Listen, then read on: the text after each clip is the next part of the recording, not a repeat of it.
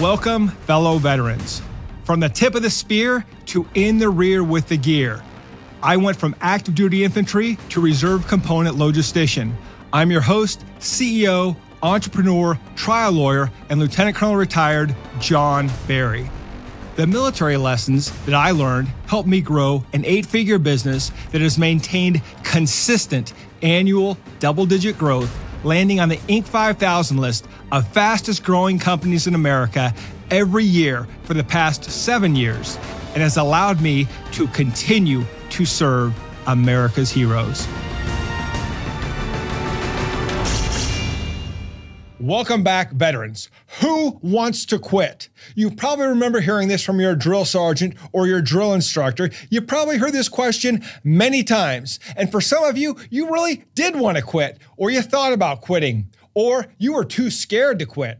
I worked with a master sergeant who ran our officer and warrant officer candidate school, who used to always say, "Sir, attrition is the mission." And what he meant by that was that he would rather have an officer quit in training than have an officer quit on the battlefield, or have an officer quit when trying to lead other non-commissioned officers. He was a former platoon sergeant who had a horrible platoon leader, and he wanted to make sure that never happened again. And so he held the officer candidates to the standard, and some of them did quit. Now, some of them verbally quit. They rang the bell and said, "I quit. I don't want to do this." More of them quiet quit, which means they quit because they stopped trying. They stopped putting in the maximum effort when doing physical training. They put in the minimal effort when studying for tests. But at the end of the day, they were not giving it their all, and they quit.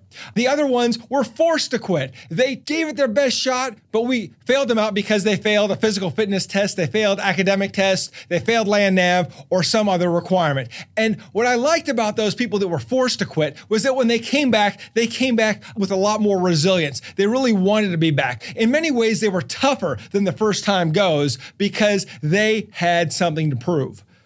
But then there were the quitters who surprised me, the combat veterans, the former squad leaders, former platoon sergeants who thought that officer candidate school was going to be easy. It was harder than they thought, and they quit. Or they realized halfway through the school that they did not want to become commissioned officers, and so they quit. Everybody quits for different reasons, and there are a million reasons to quit anything, but there are only a few reasons to not quit. And I learned this the first time I quit something. I quit playing college football. My sophomore year, I continued to play on the scout team and thought I was going to get some playing time, and then I got injured. I went to the trainer who sent me to the doctor, and the doctor said, "I can't guarantee that you'll play football next year, but I can guarantee you will not play for an entire year." Now, at the end of the season, we had to meet with our position coaches, and I went in to talk to my coach and explain to him why I was not going to return the next year. It was heartbreaking for me. It was soul-crushing. I had never quit anything in my life, and here I was, a 19-year-old kid who no longer had a goal and no longer had a mission. That next semester was tough. I had lost my purpose. I didn't know what I wanted to do. I sat through classes, and I couldn't figure it out. And then, at the end of the year, I decided that I wanted to become a U.S. Army infantry officer. At Fort Benning, I completed airborne school with no problems. Then I moved on to Ranger School, class 398. I failed my patrols and was kicked out of the school. It took me 6 months for my shoulder to heal, and I went back and graduated class 898. Had I failed out a second time, I would have went back again and again, because there was no way I was ever going to quit on a goal or a dream again. Now, the next time I experienced quitting was in law school. I never quit in law school, but I was amazed at all the students who did. There were a lot of these young kids that went K through JD, kindergarten through Juris Doctorate. They had no life experience outside of school, and their entire academic careers, they had received straight A's. Then, their first semester in law school, they got a C, and they freaked out and lost their minds, and they quit. They thought, "I can't make it, I can't do it." And I'm glad that they did quit, because the legal profession is a serious profession. People come to you with their most serious problems. And if you can't handle getting a C on a test, you don't belong in that profession. And it's good that you quit in the classroom because we don't want you to quit in the courtroom. And when we handle legal matters for people, like people who are seriously injured in our personal injury practice, not only do our clients depend on us, but their families depend on us. Similar to our clients who have been falsely accused of crimes. And of course, all of our veterans who have been unjustly denied their VA disability benefits. The bottom line is, in professions like the military or in law, we need people who will not quit. Now, there are also people in my law school class who consistently got C's and said, I'm not leaving unless they kick me out of here.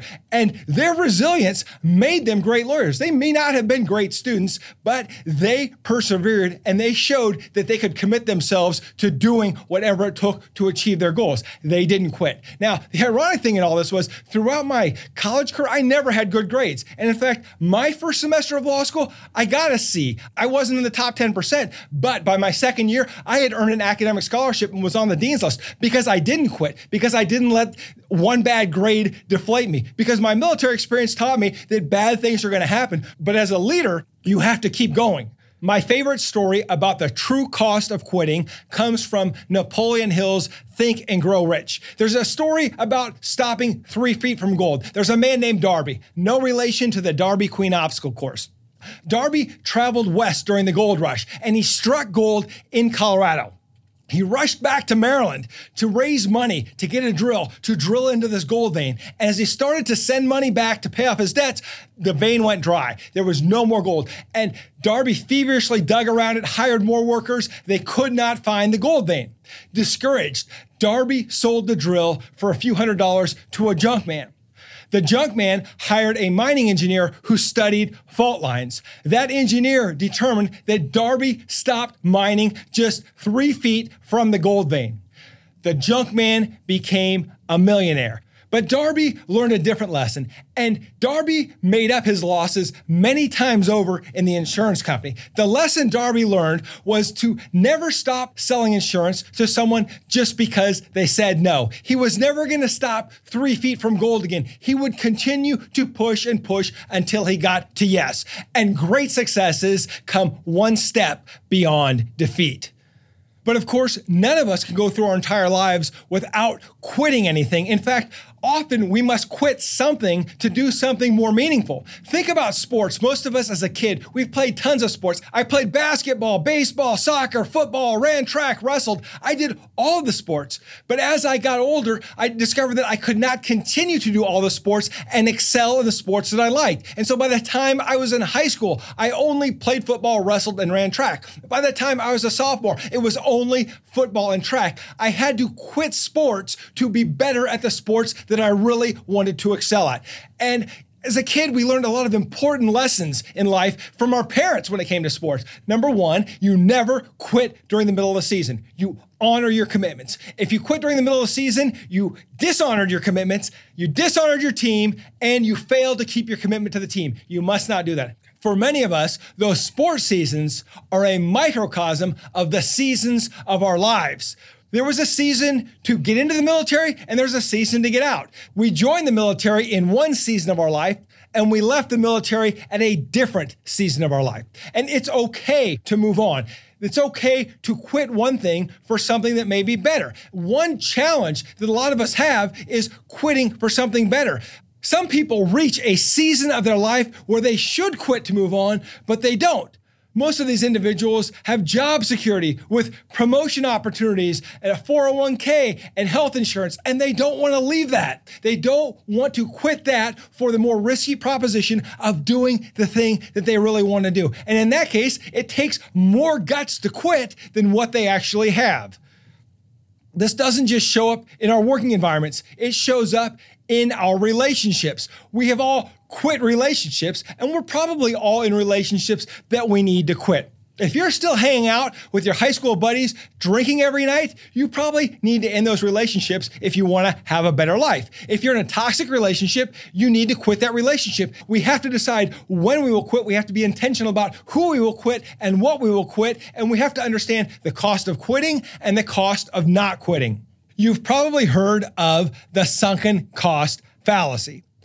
This happens when you invest a ton of time, money, or effort into a project that you know is going to fail, but because you've invested so much of your capital into this project, you don't want to let it go. You can't let it go, and so you let it drive you into the ground. I've made this mistake time and time again. I've invested in initiatives and bonus programs, which got me a little traction in the beginning, but then stopped working. But because the team liked them, I continued to do them, even though there was no real value in doing them. And eventually I had to stop doing those programs, but it wasn't until after we sustained a significant loss from continuing to do the thing that didn't work. One of the things I learned after initiating several bonus program structures was that high performers will always be high performers, and you can't buy high performance from a non-performer. And to continue to try to incentivize low performers who can never be high performers never works. We end up wasting a lot of time, money, and effort. So I had to kill a lot of those programs. I've had to quit entire lines of business to keep the company afloat. At one point, we decided to develop a family law practice and a real estate practice and an elder law practice. All of those practices lost money, and I had to quit them so that the company could survive.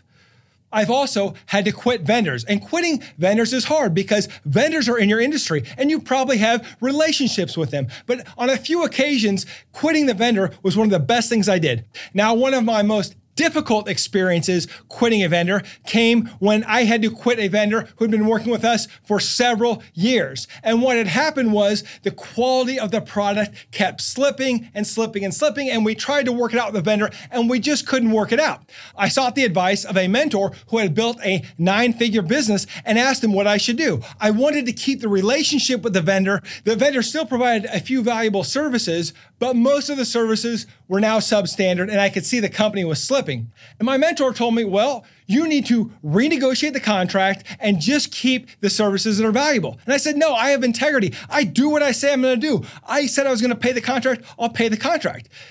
My mentor said, John, that's great that you have integrity, but your loyalty is to your company. And this vendor is acting outside of integrity. They're not following through with the deal. You are failing to lead your company by paying the company's money for services that you're not getting. I understand that you're getting a few of the services, but you're paying for all of the services, and you need to hold that vendor accountable. And if they can't provide the service that they promised, you need to renegotiate that contract. My response was, I don't want to renegotiate mid-season or mid-contract. I want to complete the contract on my end. I don't want to renegotiate mid-contract. This seems like too much work.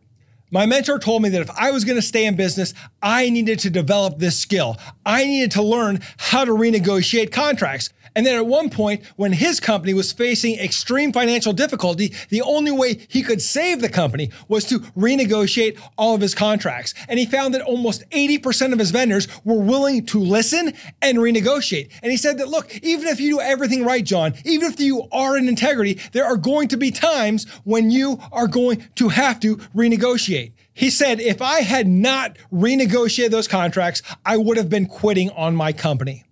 And that is a dilemma we find ourselves in as leaders. We can quit by not doing something, or we can quit by continuing to do the thing that is not bringing us success. But what we should strive to never be is that timid soul who will never start anything because they're afraid to quit, because they know that starting may lead to quitting, and they can't live with the pain of quitting. In conclusion, as leaders, we have to know when to quit and when not to quit. There are a lot of relationships that we need to quit for good reasons, but we don't quit a marriage because it's hard. We don't quit a business relationship because it's hard. We don't quit our job because we're struggling. We don't quit our job because it's a little bit more difficult than what we expected. But there are times when we must quit doing what we are doing to get the thing that we really want. Because if you leave for something better, you're quitting for the right reasons.